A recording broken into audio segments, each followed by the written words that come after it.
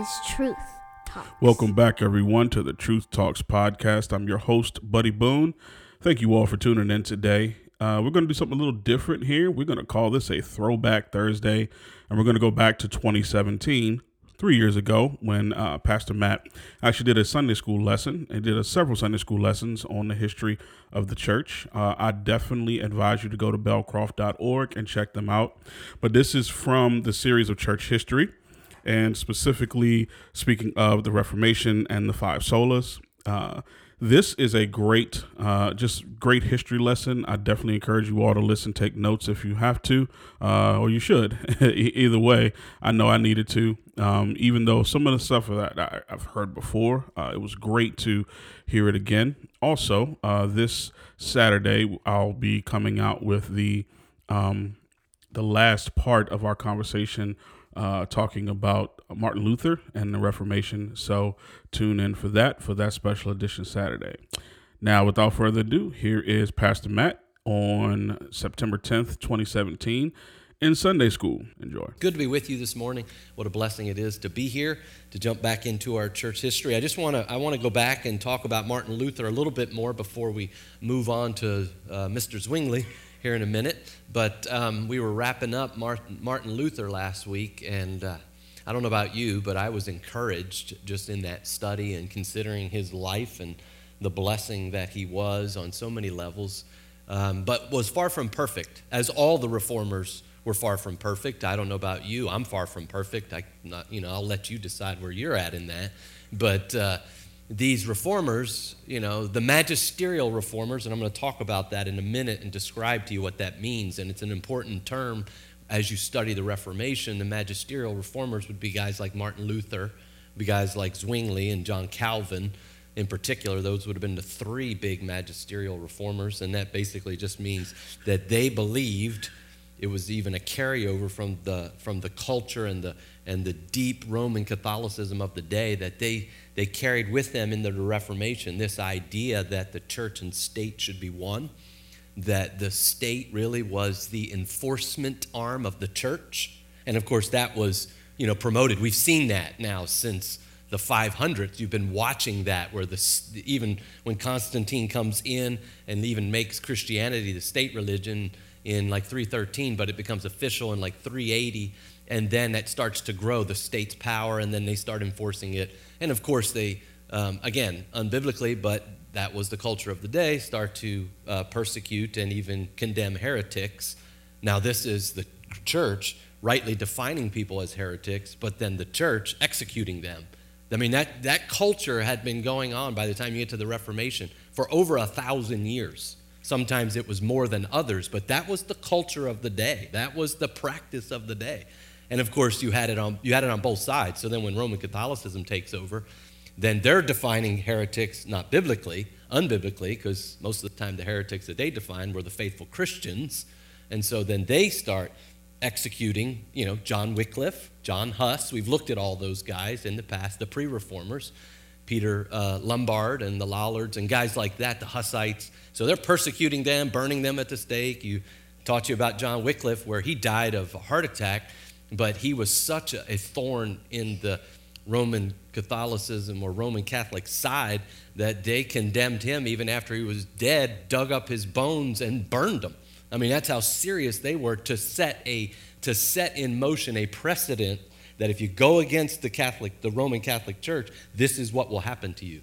So much so that when Martin Luther was being confronted for his writings, for his beliefs, as he was going against the Pope, not to overthrow it, and I've labored last week, and I'm going back to this to make sure you understand this, because this is so vital in understanding the Reformation, how it began and how it ended. The whole idea that Luther and even the pre-reformers, John Wycliffe and all those guys, they were trying to be good Roman Catholics, right? They were trying their best to stay in the church, but reform the church from the inside. They wanted to purify. They knew it was wrong. They knew what they were teaching was not right. They could see it in Scripture, and they were trying to fix it on the inside. And why I bring that up? Because I think that's commendable. I think that's biblical, right? You don't throw the baby out with the bathwater. You don't go running off and starting your own thing, though that happens a lot today. for every, little wind of doctrine. They didn't do that. And they were dealing with serious stuff. Massive issues: purgatory, veneration of saints, the celibacy of priests and pastors, like all this unbiblical stuff that was being promoted. And of course, the biggest, that you were saved through works, not by grace, through faith alone. And yet, even in all of that, they were like confronting the popes, confronting the bishops, saying, look, this is what the scripture teaches. We need to fix that. And I even demonstrated last week and gave you a copy of the 95 Thesis in your notes and showed you that even in those, Luther multiple times speaks even honorably to the Pope at times, or even to the church at times, because even in that, he wasn't ready to break away. He wrote the 95 Thesis in Latin. It was not written in German, so he was not trying to create a problem. He wrote it in Latin, which was the academic language of the day. Common person couldn't read that, so he knew that. So a lot of people have this, vision of him angry. He's an angry man, and he's going up to the church door, and he's got his mallet and he's basically cursing, and he's like, I'm gonna get them. That's not the picture, right? He was a teacher, he was a professor, and church doors, you could almost envision it. That was where it was almost like the bulletin board of the day. If you had a theological conflict, or you wanted to have a theological debate, or if you wanted to air grievances against something that was taught or preached, that's where you would do it. You didn't have blogs, you didn't have Facebook, you didn't have internet, you didn't have that, where today you'll just, Pastor, you said this in your email, or you said this in your sermon and you send me an email, right?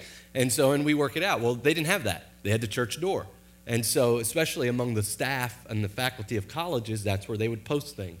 So he was just following the normal practice of the day, and clearly he was upset and concerned, but he wasn't trying to start this massive division, okay? And I've been telling you that, and I think that's pretty clear by now. And I even was showing you that even when he wrote that, there's a very, very strong possibility, I believe so, along with many other people who studied church history, that Martin Luther probably wasn't even converted when he wrote that. There's no explanation, there's no declaration, there's no defense, there's no argument for justification by faith. The 95 Thesis is nothing more than his irritation with indulgences and the practice of this idea that if you give money to the Pope, so to speak, through Tetzel and the whole band of money collectors there, if you give money on behalf of your grandmother, your mother, whoever's in purgatory, if you give money on behalf of them, then their sentence in purgatory is lessened. And that's what he was upset about, because you can't find that in Scripture. And then, of course, you had the guy, like I showed you last week, Johann Tetzel, who was the masterful Roman Catholic evangelist by way of raising money. And he came in with his PowerPoint of the day, the screens on the carts, the paintings of people burning in hell, and he would preach this terrible message about your grandmother's burning in hell, and I can hear her cries now. And he was just pulling on the heartstrings, a very sensational message, trying to get people emotionally engaged, pulling on their emotions, which is never biblical. I think Paul even is referencing that even in 1 Corinthians 2 when he talks about we have denounced shameful ways. We have denounced the ways of the world when we preach. And he says we just come very blandly, very boldly, but pretty bland. We just preach the word. Jesus Christ and him crucified. We're not bringing in all this other stuff to try to manipulate you. And he even says there at the end of in chapter 2, verse 5, he says, and I do all of this in a very bland, upfront, but I just preach, so that the power of God, so that you're resting in the power of God, not in the power of man's words. Well, they were doing the opposite of that. They had this message all truncated to pull on heartstrings, and they did. People were giving away everything, and of course, the great cathedral in Rome was being built on the backs of all of that nonsense. And that's what Martin Luther was so frustrated about. It's not until you get to 1519 that Martin Luther really then begins to demonstrate conversion, meaning when he goes back through and he's reading through Galatians, he's reading through Romans, he's been teaching this in the University of Wittenberg, and he's going through and something happens in 1519. And you can trace this if you study his life. In 1519, he goes on a rampage of writing, and then very clearly in his speech and his writing, he says, the Roman Catholic Church is done. We've got to get away from them. They're apostate, they're of the devil. I mean, his writing, his verbiage, everything changes. And it's all based upon justification by faith, this reality, the gospel's gone. There is no gospel there because they have this system. So in his own writing, in the preface in his work on Galatians, he says in himself that he talks about his conversion experience. And while he doesn't put a date on it, and we wish he did, he talks in such a way that leads most people to believe he's referencing this time in 1519 when he started to write and really go after the church. So, but one of the things that's interesting about him and the magisterial reformers was when they separated from the Roman Catholic Church, and I'm telling you this because this is a really big issue when you deal with Zwingli, because if you have any understanding of Reformation, most of you would probably say, yeah, I line up more with Zwingli than I do John Calvin or Martin Luther.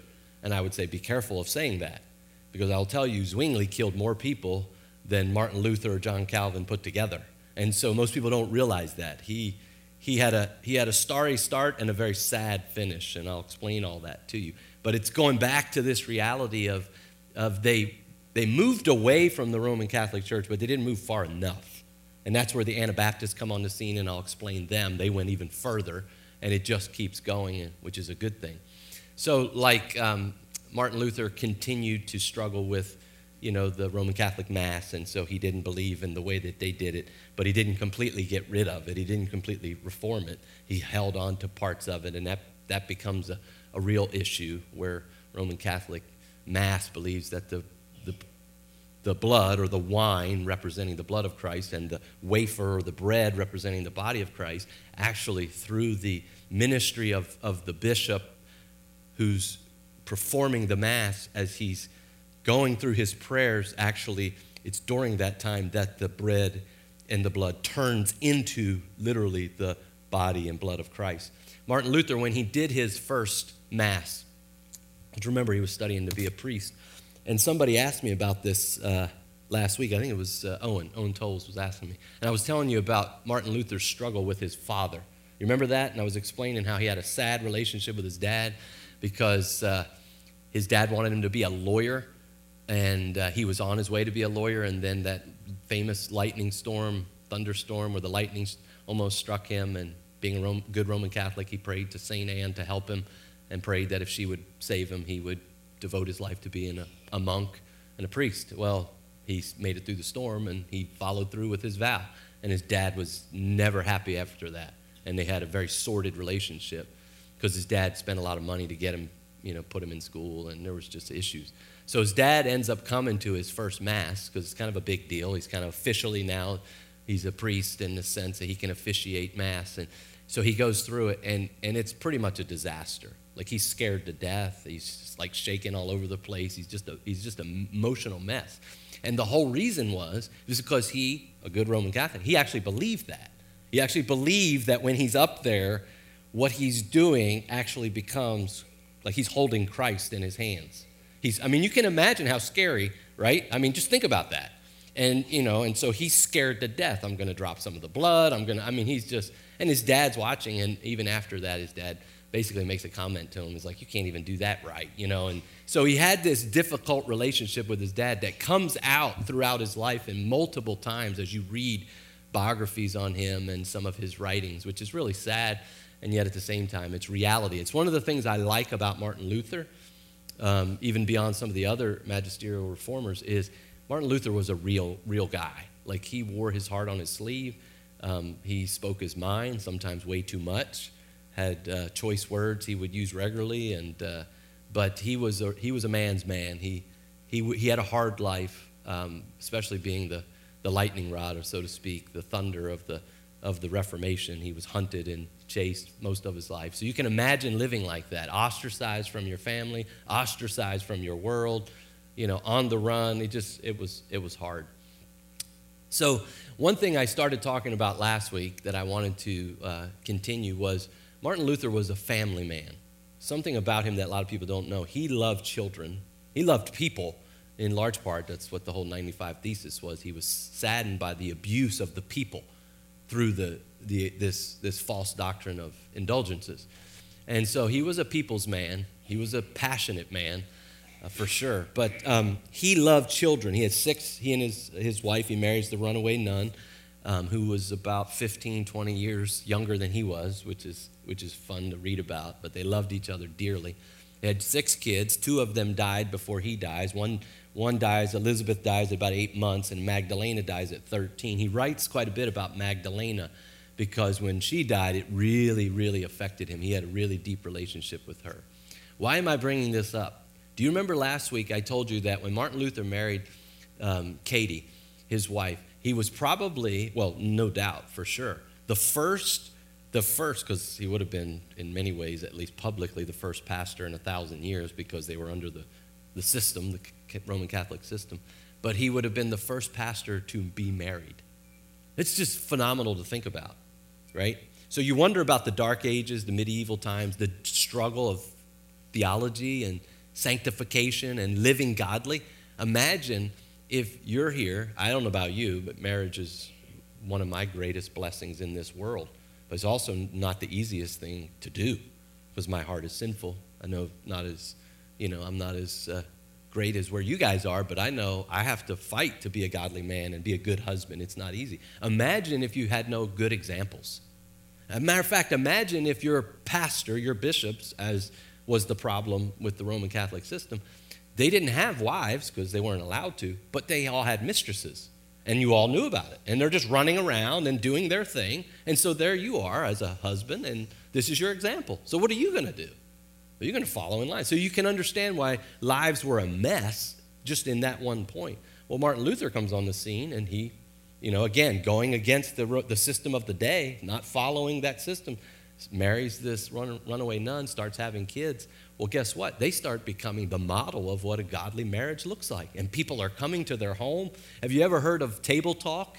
R.C. Sproul's ministry, Ligonier, puts this out even now, and it's almost a recapitulation of Martin Luther's ministry. It was the internet blog before the internet was created. So he did this thing, what was called Table Talk, and he would open his house. His house was virtually open nonstop, and there were always people in it. He actually got an old monastery that was given to him to be their home. It had like 48 rooms, and he housed the college students. He housed everybody. I mean, he was just a very generous, benevolent man. And so there were always people in his home, and they always opened their kitchen. So what he would do after dinner, their kitchen was open, and everybody would come around and hang around his table, and they would talk. It's called Table Talk. And they would talk doctrine, theology, practice, life. How is it being married? How do you raise children? So on and so forth. So again, you see the impact of the Reformation is far more than just theological statements, right? We see that as like, this is it, right? Our doctrinal statement. But it was practical. It was life. And when it comes to children, right? I was a children's pastor, a family pastor. I love kids. I want to see our children's ministry here be way more than it is now, and it has the potential, and we've got to work at it. But what a blessing we have to support families and reach out to the hearts of these children. Can I tell you who really was the foundational pioneer when it comes to teaching children? Was Martin Luther. So he would open his house, again, his table, every morning for children to come and sit around his table, and he would teach them. Again, this is what he said. He said, if we don't teach our children these reformational truths, he said, it'll be gone in 100 years. And so he believed that. He believed this was the next generation, and he wanted to go after them. He wanted to train them. He wanted to raise them up. And so you've heard of catechism and all of that. Well, he was the first one to write a children's catechism. And so he had an adult catechism that he would teach his college students and the people around him. But then he took that and broke it down and made it even smaller in bite-sized chunks of truth and wrote one for the children. I have it. I've used parts of it, even with my kids. And so he wrote that. So again, you see the impact of his life and ministry and the blessing of the Reformation. But all of that said, he wasn't perfect. He had issues, even theologically, that I wouldn't agree with. He said some really harsh things against Jews, and there's reasons for that. He had reached out to the Jews. He had actually evangelized the Jews very passionately and even befriended a number of Jews, and then they turned their back on him, and he got very offended, and this was Martin Luther. He, again, pretty vulgar, pretty, like, you offend him, all right, he's going to let you know. And so he wrote some pretty harsh things that were not right or godly or helpful, but we have those in writing. And so you see his flaws coming out. You see him as a sinful man, as we all are, and yet God, in spite of all of that, despite that, uses him anyway, and that's a blessing for all of us. He was also, because of the Reformation, he was the one that really started bringing in hymn singing into the church. So again, the impact of that point in time continues today on like so many levels. And so the hymn singing that we enjoy, or the singing that we enjoy, really traces a lot of its roots back to Martin Luther and what he did.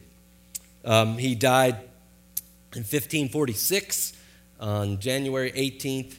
He basically preaches his last sermon, and a month later he dies. I think I told you that in his lifetime he preached well over 3,000 sermons. Between the deaths of Elizabeth, which I think was 1527, and about 12 to 18 months later, Magdalena dies. Within that 12 to 18-month period, he preached 200 sermons, and that's losing a child in that. And so you can imagine the stress, and a father with young children, and a professor of a college, and the lightning rod of the Reformation. I mean, he's just nonstop, and yet he still preached 200 sermons in that time. I mean, he was just like a machine. I think I told you in 1519 when he started, again, where I think conversion really took heart in his life, he started writing, and they had 3 printing presses, and they could not keep up with his writing. They actually asked him, can you slow down? Because these printing presses cannot keep up. I mean, that's how he was on fire, and no doubt used even by the Holy Spirit to do that. So, yeah, I wasn't able to say all of that last week because of the depth of his life and all that we looked at. And so I wanted to just finalize some of that and bring even a full-orbed picture that he wasn't perfect and didn't want to overstate certain things, but didn't want to miss it. So all that said now, we move from the Reformation, which really takes place in Germany, right, under Luther and what he's doing there. And now the Reformation is moving, it's spreading, it's going out. And the printing press is working, documents are being spread hither and yon, people are traveling, they're hearing about this. And so the Reformation now goes to Switzerland, right? That's where Zwingli is. So in Switzerland now, a Reformation similar starts to take place, reformational truths. Zwingli starts to stand up to the Roman Catholicism, to the Roman Catholic system of the day. He's an interesting guy. Now, I want to say this again for clarity's sake, because I do think this is vital in understanding the Reformation and seeing it rightly. Again, there was a lot of things these guys did I wouldn't agree with, especially when it comes to executing or even speaking in ways that they spoke and using terminology and all of that. However, like I said a minute ago, you have to, and I have this on your notes on page 1 and 2, I give a pretty long summary I wrote out for you guys and even copied a good section out of Stephen Nichols' book, which I thought did a good job of this. You have to place yourself in the culture of the day to understand what was going on so that when you see how they responded. You have to understand that it was so dark and it was so bleak that for these guys to abandon everything and be where we are today would have been totally unheard of. Would have been totally unheard of. Like I said, the separation of the church and state and not seeing the government as the arm of the church to enforce the doctrine of the church. That's what they saw. That's the Holy Roman Empire. That was this wedding that took place. Started in 500s, and you can go back all the way to Charlemagne and what we talked about in the 800s when they tried to resurrect the Holy Roman Empire. Never came back to what it once was, but they tried to, and part of how they tried to do that was this wedding of the church and state, where the church would be the voice of the state, and the state would be the arm of the church. And you had this, almost this military might behind the church that enforced, if you don't believe our doctrine, the emperor's coming and he's going to take you out. And so you have this, like I said, you had even when Constantine came in, I talked to you guys about this, that when a state makes you obey their religion, what happens to the people in that religion? You just have a bunch of chocolate Christians, right? I think I talked about that, who aren't really Christians, right? But they're just, by the state, I have to do this. It's kind of like a lot of people in China, right? They have to follow atheism. They have to be communists. I mean, it's the law. And yet undertones, how many Christians are there, right, who would not identify with that? But the state would say, yes, we're all communists. And so, yeah, when the state comes in and starts enforcing that, there's no base to it.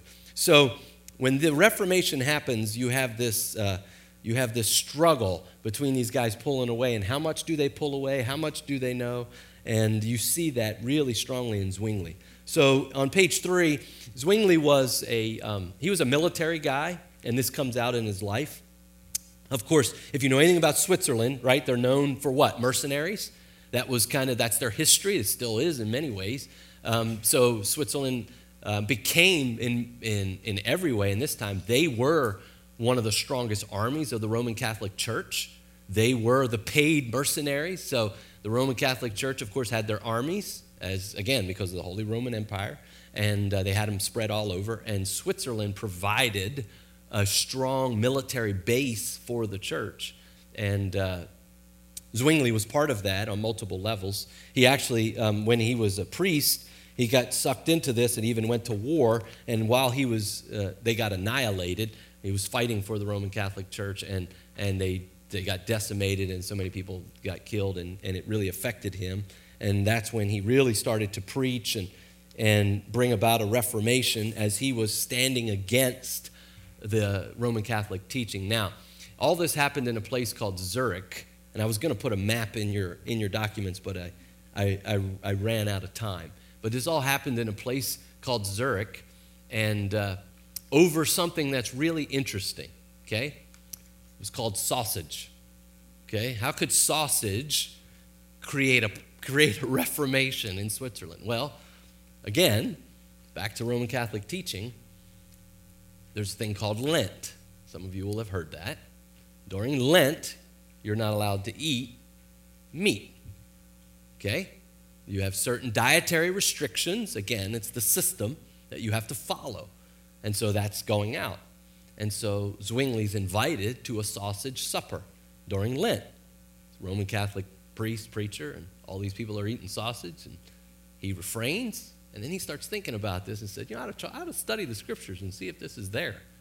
And he starts studying the scriptures, and he not only does not find that, he actually finds the opposite, like in Colossians where it says, let no man judge you by days, feasts, what you eat. I mean, the scripture's pretty clear. And he starts going, what is this? So it's interesting when you look at it. It's funny how it's the mundane events of life often bring about some massive changes in life. You're not expecting it. You go to a sausage supper and you're just there to fellowship and enjoy, the camaraderie, and then all of a sudden your heart is provoked and you start studying. And so, that's what's interesting about the Reformation here. So, and some of that is even on page 5 there, where you can, some of that's written out for you, and you can go back and look at that. So he starts protesting, he starts studying, he starts reading. Of course, he's impacted by Luther and other writings, and he starts realizing that this is all wrong. I think I have a list there on page, so on the middle of page 5, he starts studying, and then in 1523, Zwingli took offense preparing his 67 conclusions. Martin Luther had his 95 theses. Zwingli has his 67 articles. This was the first public statement of the Reformed faith in Switzerland, and this is what he says. The Word of God was the sole rule of faith, and you're learning about that, sola scriptura, right? Where, the whole Roman Catholic system was not built on one authority structure, the Word of God. It was built on 3. They had the Word of God, the Word of man, in the sense of traditions of the church, and then, of course, the Word of the Pope, the magisterium, the church. And so he says, no, that's not true. It's the Word of God alone. Then he says one can only be saved through faith in Jesus Christ. Well, that's a massive departure. The true church is made up of those who live in Christ, true saints. So again, he's recognizing this duplicity of those who claim to have something, but they really don't. And so he's recognizing that, and just because you have a nomenclature doesn't mean you have the new nature. You're a new creation in Christ. The Mass was a memorial of Christ's sacrifice for man's redemption. That's a massive change. He goes on, Christ was the only mediator between God and man, so praying to other people like Mary or St. Anne. So you can see even Zwingli's Reformation is getting even clearer on a lot of issues than even Luther, because you're getting further away. It was easier for Zwingli because he didn't have as far to go because he had somebody there to stand on. That's what I was saying about Luther. He took the first step, which that was a big step. Somebody has to pioneer, they have to go. And then Zwingli's watching and hearing and learning about this. And so he takes a step and he goes even a little bit further than Luther, and you'll see that in a minute. So you can see the disputations that are happening and the struggle. During this time, another group arises, okay? So you have Luther goes and then Zwingli goes, and they're getting further. Well, there's another group because Zwingli, like Luther, became a college professor, university professor, and he's teaching all these students. There was about 20, 25 of them. They would also come to his house, and he was teaching them. And all of a sudden, they start to see some contradictions in Zwingli's teaching as it pertained to, are you ready? Infant baptism. And so they start hearing Zwingli talk about believer's baptism, and then he turns and starts talking about infant baptism, and his students hold him to task and say, wait a minute, you taught us about believer's baptism, but now you've switched and you're talking about this thing called infant baptism. What's going on? And so they have this theological ruckus that happens there. Again, because, and this is so important, because of the wedding between the church and the state was emphatic that infant baptism was biblical. And Zwingli did not want to separate from the state. He saw that as a vital importance to the life of the church. So he compromised what he had already taught and probably believed in his heart. He compromises for the sake of this state deal and says, no, believer's baptism. Well, then who are the people, these college students, who do they become? Are you ready? The Anabaptists. You heard that term? The Anabaptists. That's where that springs up. Now, that would be probably way closer to us than anybody. We would fall more in line with them. So that's what you had. Even, Luther practiced infant baptism, but not by way of salvation, but by this interesting connection between the Old Testament covenant sign of circumcision and the New Testament covenant sign was baptism. And I have studied that 8 ways to Sunday, and I can never figure out how they get there. It is the most confusing thing to me, how you can go from Old Testament circumcision to New Testament baptism and somehow see them connecting. I mean, just the acts themselves don't even look the same. It's just the craziest. But that's, and even today, R.C. Sproul and guys who are in that Reformed circle who still practice that, not by way of salvation, but by being part of the covenant faith. They see covenant children being blessed through this infant baptism and becoming part of the body, but yet they're not saved. It's the most confusing. It is very confusing. If you really want the best discussion on the issue between believer's baptism and infant baptism, I highly encourage you to download, Google, it'll come right up, Google John MacArthur and R.C. Sproul debating believer's baptism and infant baptism. It is awesome. It is still, they did that, I think, 20 years ago now, and it is still today talked about as one of the greatest debates showing, because here's why, R.C. Sproul and John MacArthur are best friends. Totally disagree on this and a number of issues, and yet they're best friends. And watching them debate this and the charitable nature they did it, and yet the uncompromising nature. If you know anything about R.C. Sproul, and Tom knows him personally, Tom's been to his house, and yeah, I'll let Tom tell you about that. It's pretty amazing. But if you know anything about R.C. Sproul, I mean, the guy is just, he's the intellectual par excellence. I mean, the guy can wax on forever on church history. He's just phenomenal. Just unbelievable gift to the church. But he's a true blue Presbyterian that embraces some of these things. And so when they were debating this, R.C. Sproul goes for 45 minutes and just, you're just enamored by his understanding of church history when it comes to infant baptism and how long they've been practicing it. And you're like, oh, that's an open and shut case. And then they turn to John MacArthur, and he looks at the audience, and he said, and everything he just told you is never in the Bible. I mean, it's like, and even R.C. Sproul laughs because there's not one single verse. I mean, it's just again going back to, and you can even see John MacArthur's hermeneutic and how solid and strong it is, where he says, "Yep, he's true. Church history, there was a lot of this going on, but it's not true. We don't find our authority in church history. We go right back to the Bible." And he says, "Yeah, as much as I love you, brother, there's not one verse in all the Bible." And R.C. Sproul had no answer. I mean, he even said that. And so again, you should go back and see that's how you debate theological things, and that's how you don't compromise, and yet you're not going to kill your friendship over that issue. And so anyway, but for Zwingli, he did. So I bring all that up because he did not have a charitable debate. You know what he did? He ends up killing these guys. Yes. So this is what I mean about these magisterial reformers, their mindset. So what happens is the state sees these guys, they're rising up. They're now separating from Zwingli, separating, of course, totally from Roman Catholicism, and they start performing baptisms, right, in the rivers there. And they start baptizing one another because they're believers. And they're like, it's commanded. Listen, the first act of obedience for a believer in Jesus Christ is baptism. That's the first demonstration that you are a follower of Jesus Christ, is water baptism. And so they're believing this, they're recognizing it. They've all been baptized as infants because they were all raised Roman Catholic, and they're realizing that doesn't do anything, and we want to follow Christ now. We want to be obedient, so they start getting baptized. Well, the state's watching this and hearing about it. Well, of course, it doesn't take very long. They issue decrees for them to stop. They issue all kinds of these things they don't, and then they get labeled what? The heretic. And in that day and age, to be labeled a heretic was to be rightfully penalized by the death penalty. So it gets really, really bad. So they end up mocking these guys, and what they do is, if you believe, they called them double dippers. That's what they termed them. And so they even killed some of them by drowning in the river. And they said, okay, you believe in this, so we'll. I mean, it sounds almost like, witch trials. And these are people that would have sound doctrine. And I bring all this up because God is amazing in his sovereign orchestration of Scripture and our church and this class and sermons. So the whole sermon today is on sound doctrine. And one thing you learn when you study is the vital nature, the foundational nature of sound doctrine. But the other thing you learn is the critical nature of having all your doctrine sound, all of it. Because the minute a sliver of your doctrine or a slice of your doctrine or one part of your doctrine starts to err, it's like a disease and it takes over. So you got Zwingli, who has I just read you that list, was phenomenal.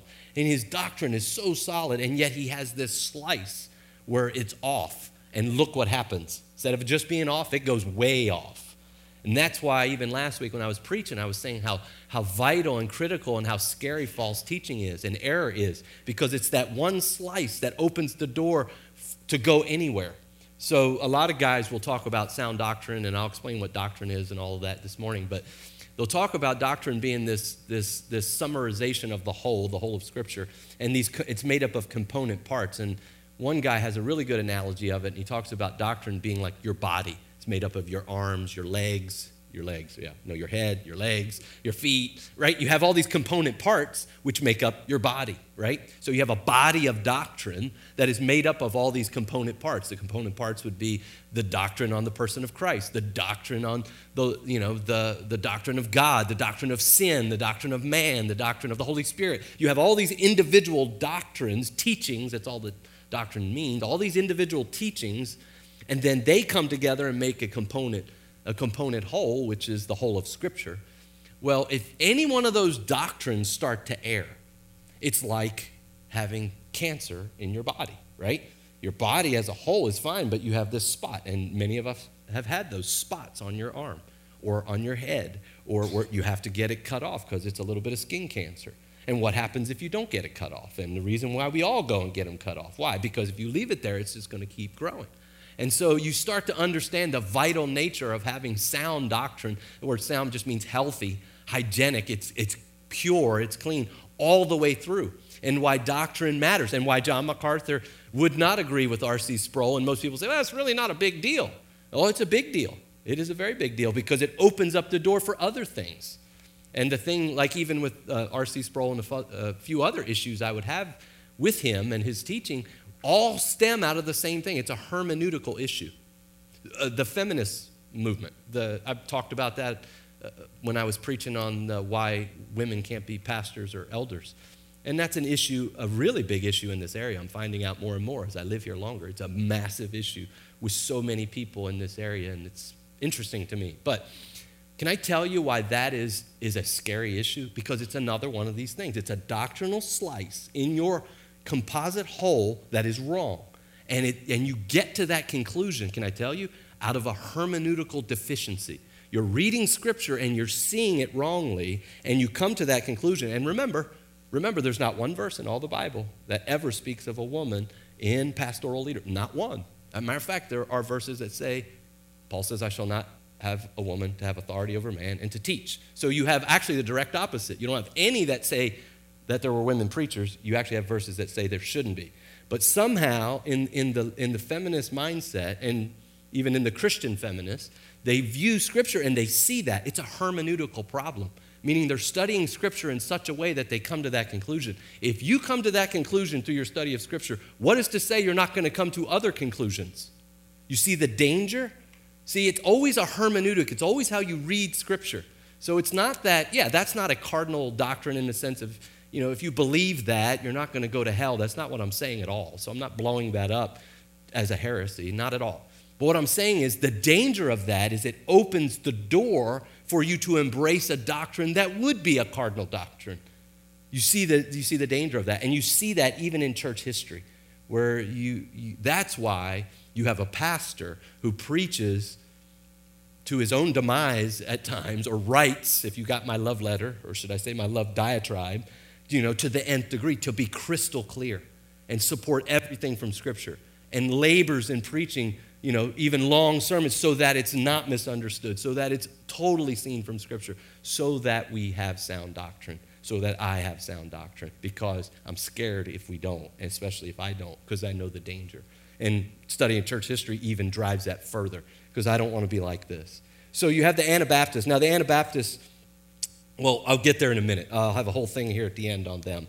But so something happens with Zwingli. So all of this is happening with the Anabaptists in Switzerland, and there's all kinds of stuff going on there, and it's not pretty. And I'll talk about the radical Anabaptists in a minute, because there were some fringe crazies, and as there still are, and we'll talk about that. But anyway, you have a summation of the differences between the Anabaptists and Zwingli on page 8. You can look at that later, and you can see some clear teachings there. The Anabaptists, these sons are not yet believers. So again, they're talking about not baptizing infants because they're not yet believers. I'm on the page 8 in the middle there. They require believers' baptism. The New Testament baptism is not related to the Old Testament circumcision, like I was saying. Household baptisms, they would try to defend this as like Acts 16, where the whole household, where it says he and his whole household were baptized. Well, they say, as I would say, it just means all the adults that were present that were believers got baptized. It didn't mean children. There's no reference even to children being there. So, so if you're going to build your case on that, that's, again, a hermeneutical, very shady. The brethren sought to eliminate all the Bible is silent on. So, and I have this in the beginning of your notes. I skipped over it. But one thing Zwingli brought in as well was called the regulative principle. And so it was this idea that if it's not in Scripture, then we don't do it. So they got rid of the organs, they got rid of the instruments, because now I don't know how. Again, you have to look at his hermeneutic and you're like, man, all of Psalms is all songs filled with instruments. I mean, you read Psalm 150, it's like, man, there's every instrument you can think of. It's just in Psalm 50. So I'm not sure what he was reading, but again, he didn't go as far as some of his followers where they actually burned organs, which is really sad to think about. He locked it so that they couldn't use it in the service. And so again, there's just a lot of stuff going on. One thing that you need to know about church history was that Martin Luther and Zwingli eventually did meet. There was this meeting between the two of them to try to come together. Tom's smiling because you were at the castle where they met. Yeah, Tom's been there in Marburg, right? Yep. So they met in Marburg. They met in this castle. They were brought together by some of Luther's compadres, and they were trying to figure out, can we unite forces, so to speak, theologically, and even strengthen our case in this Reformation even more. So they met over I think 3 days, and they worked on like 15 specific theological differences and common ground to try to define it. And they worked it all the way out except for one thing. They had all 14 of the 15. They were like, all right, we got this. We're united. And they get down to, do you know what it was? The Lord's Supper. get down to the Lord's Supper. And again, this is the funny thing about these guys. Zwingli was far closer to what the biblical role was. Luther wasn't. So going back to the Catholic Mass, they believed in what was called transubstantiation, where the blood and the bread and all of that transformed. That's what's called transubstantiation. They transformed into the body of Christ. Well, Luther said, no, that's not right. It doesn't do that. It's always bread. It's always blood. It's all that. He says, but Christ is over the elements. Again, it's this semantics you're trying to figure out. What does this mean? He said Christ doesn't embody the elements, but he's always over the elements. And that's called consubstantiation, meaning he's around, he's over, he's through, but he's not in. And you're just like, I don't even understand what that means. So then Zwingli, he says, listen, it's none of that. It's just a memorial service. It's just a remembrance. It's spiritual, of course, and it's important, of course, but it's just an act of remembrance, which is what Jesus said. Every time you do this in remembrance of me. So Zwingli nailed it, and Luther, again, being the hardhead that he was, he's like, this is crazy. I can't I can't team up with you, and he leaves. And there separates what could have been an interesting change in the Reformation had they been brought together. So that's an interesting part of history that you need to be aware of. Now, before we close, I want to talk about on page, there's a summary on page 11 of Zwingli and his theology. He believed in the sovereignty of God in creation and salvation. Great, very important, very biblical. Zwingli clearly taught predestination and divine providence. The Bible clearly teaches that. The Bible trumps human tradition. The Bible teaches that. Thus, an emphasis on expository preaching, since the Bible must be clearly explained to the congregation. I think Zwingli started preaching in Matthew 1:1, and he literally started in the New Testament. I believe that's part of his problem. He needed more Old Testament that would have helped him. But another part of his problem was he preached, and I've read this, and I'm like, I don't know how he did this. He preached from Matthew 1:1 through Revelation in 6 years. I said, I think that's part of his problem, especially if you know my style of preaching. I don't think I could get through Matthew in 6 years, let alone the whole New Testament. So clearly he was moving at lightning pace and missed a lot of stuff. But he did believe in expository preaching, verse by verse, explanation, all of that, which is a blessing. True religion must supersede ceremonial piety. Basically, he believed that it's an internal change, not an external only. He believed justification by faith. So you can read those.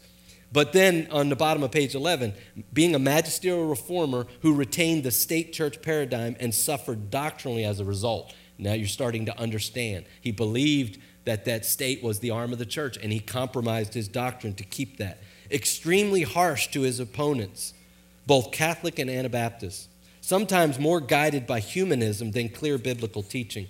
I don't know if I remember this being in the notes, but Zwingli was greatly impacted by Erasmus. You remember Erasmus was the guy who traveled around and got all the Greek manuscripts and pulled them together and really established what was, at that time, the first Greek New Testament, which Martin Luther used greatly to translate the Bible into German, and what Zwingli used really as part of his Reformation. But the problem with Erasmus was he was heavily steeped in humanism, and Zwingli met Erasmus multiple times in Erasmus's house, and they spent a lot of time together. And you can see that humanism comes out in Zwingli's life. Again, an interesting point of church history about being careful who you hang with. And so, but anyway, going on to page 12, okay? And I won't read this, but I put it in your notes for help, is again an explanation about the reality of the culture of the day and why this separation of church and state, or better put, this right understanding of the state and what they were supposed to be, and the church, what it was supposed to be, is so vital in how these guys struggled. And Luther, Zwingli, and Calvin, for sure, this becomes a blight on their life and ministry, and we'll talk about John Calvin next week. And so you get to these guys called the Anabaptists. Now, on page 13, I give you a definition of the Anabaptists, and I start to explain to you who they were. As every group has, right, even within like Christianity, it's a large term, which I don't think is very helpful anymore because there's just so many people that fit into that. But within Christianity, you have Orthodox Christianity, you have evangelical Christianity, you have liberal Christianity, You have charismatic Christians. I mean, it's just groups, and it just gets really confusing.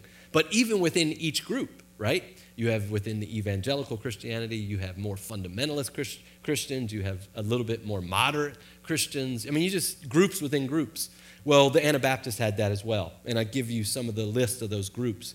You had more radical guys who were basically mystics and who sided with the Anabaptists because they liked the idea of separating and the radical movement that was taking place. You had political fanatics who were more in it for the politics and trying to establish even another state. You had then the Swiss Brethren. Those were more the guys who were around Zwingli, and they were more of the solid theological guys. They were called the Swiss Brethren. And then you had really what becomes the Mennonites. So the Mennonites and the Amish, what we have today, are all direct descendants of the Anabaptists and the different groups that break out of that, okay? And you can see, to be Anabaptist, and it's in their theology, and you'll understand this now after what I've said. So this idea of the state and the church being a real problem and separating from the state enormously, having nothing to do with them, it's called pacifism, where you are passive in anything. You don't go to war. You don't enlist in the army. You don't have anything to do with that. That is all byproduct of the Reformation and these guys separating. And that's why an Amish person does not go to war, does not sign up in the army, or a Mennonite or whatever. It's all born out of that theological perspective. You start to understand where all of this comes from, even in history. It's pretty amazing. And so, in the what follows is a list of some of these guys and who they were. Andreas Karlstadt on page 13, he was actually a student of Martin Luther. And if you remember, back last week, I mentioned him, and it's in your notes. He was the guy that created some real problems for Martin Luther, because he created the firestorm, which becomes the Peasants' War, where all these poor people get killed. And it's born out of even some of Martin Luther's teaching, but more Andreas Karlstadt, as he was pushing for political revolt, political reform, rather than like Martin was trying to bring about. Thomas Münster, he's on page 14. He was another one of these radical reformers. You're going to hear a lot about him if you study. Caspar Zwingenfeld, he was another one of these more or less like a charismatic Anabaptist, and they're still followers of him even today. And then you have, along that same line, the Zwickian prophets. They're still followers of them today. You'll find them around our country. You keep following these guys. I'm giving you a list of them. And I think on page, where's it at here? They keep going. And I put these here so that you could see all the different leaders and groups that come off of the Anabaptists. And Conrad Grebel on page 17, Felix Mons, these were the first couple guys that got killed. They were pretty solid guys theologically. We would have lined up with them in so many ways. And then Menno Simons becomes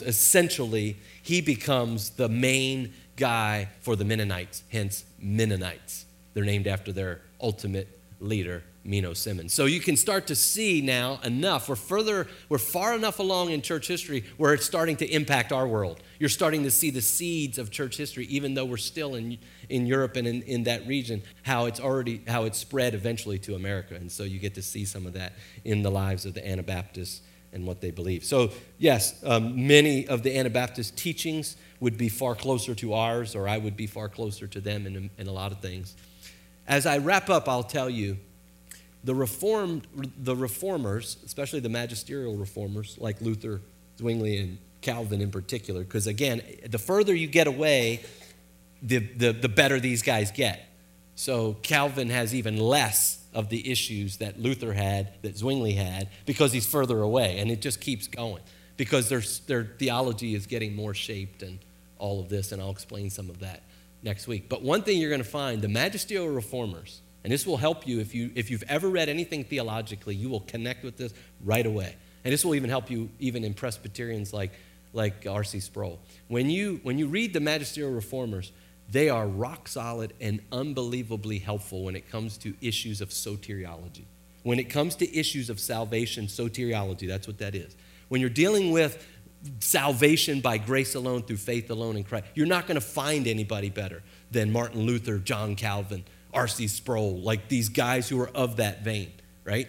But if you read them on areas of, here you go, ecclesiology, that's the practice of the church, you're going to struggle. You are going to struggle because they all fall in line with this weird, strange view of the church and the state, and it impacted so infant baptism and all those kind of things, the practice of the church. So, yes, reformed in soteriology, absolutely. I'm with the reformers. Absolutely. Follow them, hook, line, and sinker in that. But then when you get into the practice, the ecclesiology, the practice of the church, man, you want to keep moving. Keep moving. They were off. They didn't go far enough. Lord's Supper, baptism, all of that. So that helps you start to see the blessing of the Reformation and yet the curse of it in the sense of the weaknesses of it. All right, good. Let's get ready for worship. Hey, you all, thank you for tuning in today. And as we always do, we end with the gospel. So here is the gospel of Jesus Christ. This is the gospel of Jesus Christ. The biblical gospel starts with God. Out of nothing, God made everything, including you and me, to bring himself much pleasure. His purpose for us as humanity was to love, obey, and enjoy him perfectly. Instead of this, man has sinned against our loving Creator and acted in rebellion. Since God is good and just, he must punish sin that deserves eternal, conscious punishment under God's wrath in hell.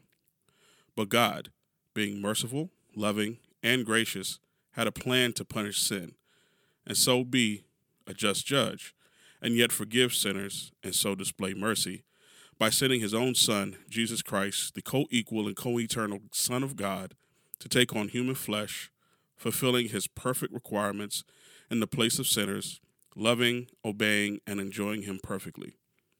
Furthermore, Jesus bore the full wrath of God upon the cross, and he satisfied the eternal anger of God, standing in the place of sinners, though he was himself perfectly sinless. God showed his acceptance of Christ's sacrifice by raising Jesus from the dead after 3 days in the grave. Now Jesus commands everyone, everywhere, to repent, turn from their sin, and believe, trust in him. This is the glorious transaction. God then charges Christ's perfection to the sinner, and no longer views him as an enemy, but instead an adopted son and daughters covered in the perfect righteousness of his Son. We can now have peace with God and have eternal life with him forever. It's true for every person in every culture, in every place, in every language through all time.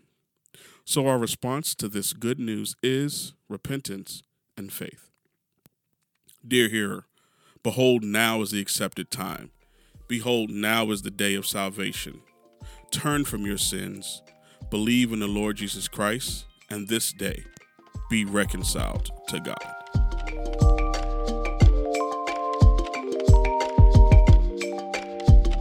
Thanks for tuning in today. Please subscribe to the podcast and leave a comment. If you have a question, please send them to thetruthtalkspodcast@gmail.com. Visit our Instagram and Twitter @thetruthtalkspodcast and visit our website at belcroftbiblechurch.org. Delighting in the word, that we might walk in the truth. A ministry of Belcroft Bible Church.